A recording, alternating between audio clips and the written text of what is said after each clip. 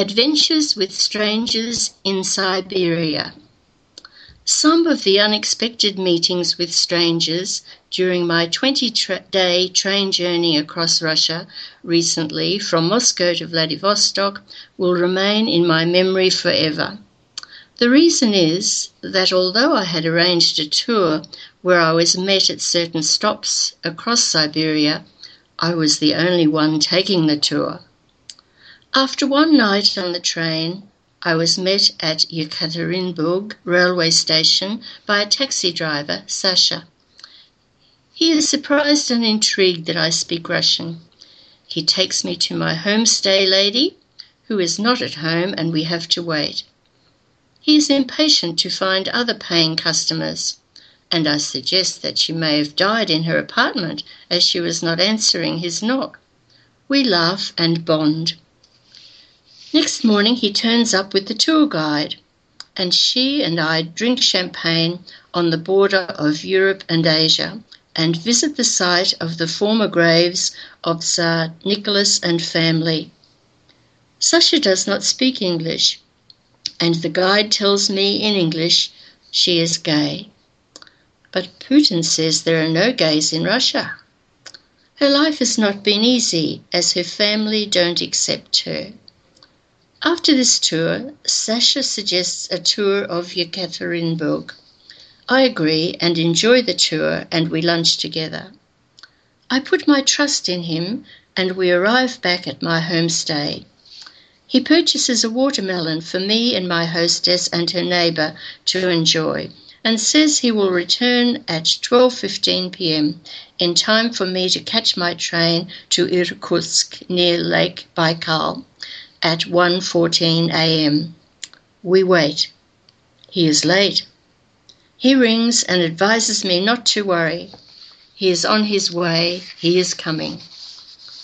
We fly through the empty streets of Yekaterinburg, run through the long corridors of the railway station to the platform, and he brings me to a Chinese train. I don't look twice and get on, although I think it is not my train. He refuses to take the money I offer in excess of the taxi fare, saying he does not deserve it, but I insist. He kisses me on the cheek and disappears while I am finding my compartment. The conductors on the train speak Russian and Chinese in the one sentence. The train is going on to Ulaanbaatar. A few mornings later, I disembark from the train at Irkutsk and am met by a driver with a van, Alex. It's dark at 4 a.m.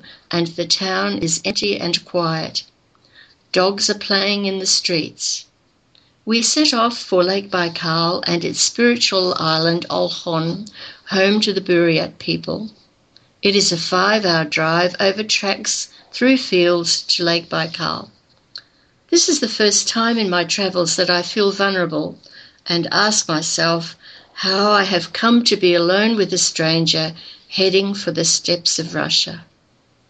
But Alex and I breakfast along the way, and he tells me about his wife, whom he rings on his mobile during the journey. At Lake Baikal, he rings Sergei, who is to meet me after I cross to the island in his 40-year-old red Zhiguli Russian sedan number 226. Sergei has a mouth of gold teeth, and we drive to the music of the babushkas who came second in the Eurovision contest as we fly over deep furrowed tracks for over an hour through fields. After he sounded his horn at the spot where his friend died in a motor accident, I crossed my fingers in the pocket of my jeans and prayed that I would survive this journey. Finally, we arrive at the guest house.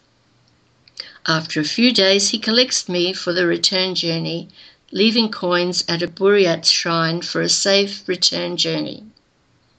On the train from Irkutsk to Vladivostok, I shared a compartment with Oleg, who sang a little to himself and drank beer for breakfast, continuing to do so throughout the day, and very often finished off the last drops during the following breakfast.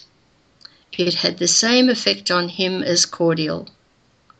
On the first night, the conductress took our details and told him to behave. This awakened a nervous feeling in my gut, and I did not change my clothes for the whole journey. We shared a beer on the first night, and after sharing the compartment for 3 days and 3 nights, I grew to learn that he was a high-level bureaucrat, a dear man who loved his wife, daughter, and cat. He grew very agitated when he thought the train had left me on a station, shared his food, and trusted me not to steal the wad of rubles he left lying around.